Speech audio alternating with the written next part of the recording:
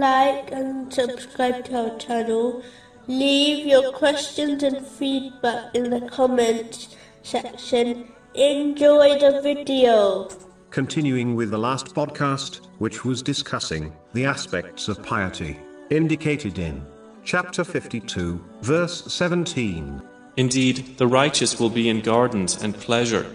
It is important for each Muslim to control their behavior and not object, through actions or words, to the choice of Allah the Exalted. If a Muslim persists on this behavior, they will move from patience to the level of contentment. This is when one prefers the choice of Allah the Exalted to their choice and desires, and therefore does not wish for things to change. Whereas a patient person will desire things to change, and even supplicates for it, but they will not complain with the decree of Allah the Exalted. Both are excellent and earn great reward, but contentment is a higher level and a superior sign of servanthood. Being impatient is a blameworthy characteristic, and only leads to the anger of Allah the Exalted, unless one sincerely repents. Being impatient with the choice of Allah the Exalted is worse than the person who takes some bitter medicine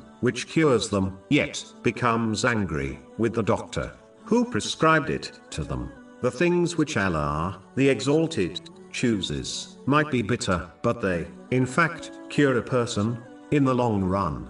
This cure may very well save the person from the fire of hell. So being impatient is not the correct attitude to adopt. The next aspect of piety is that a Muslim should learn to avoid those things which do not concern them. In fact, a narration found in Jami' Tirmizi, number 2317, advises that a Muslim cannot achieve excellence in faith until they do this. This includes avoiding constantly monitoring the condition of others and attentively observing their actions. This only leads to grief for the one who observes heedlessness from others, and can lead to other blameworthy traits, such as jealousy or ingratitude to Allah the Exalted after observing the worldly blessings of others. This, of course, does not include interacting with people according to the teachings of Islam,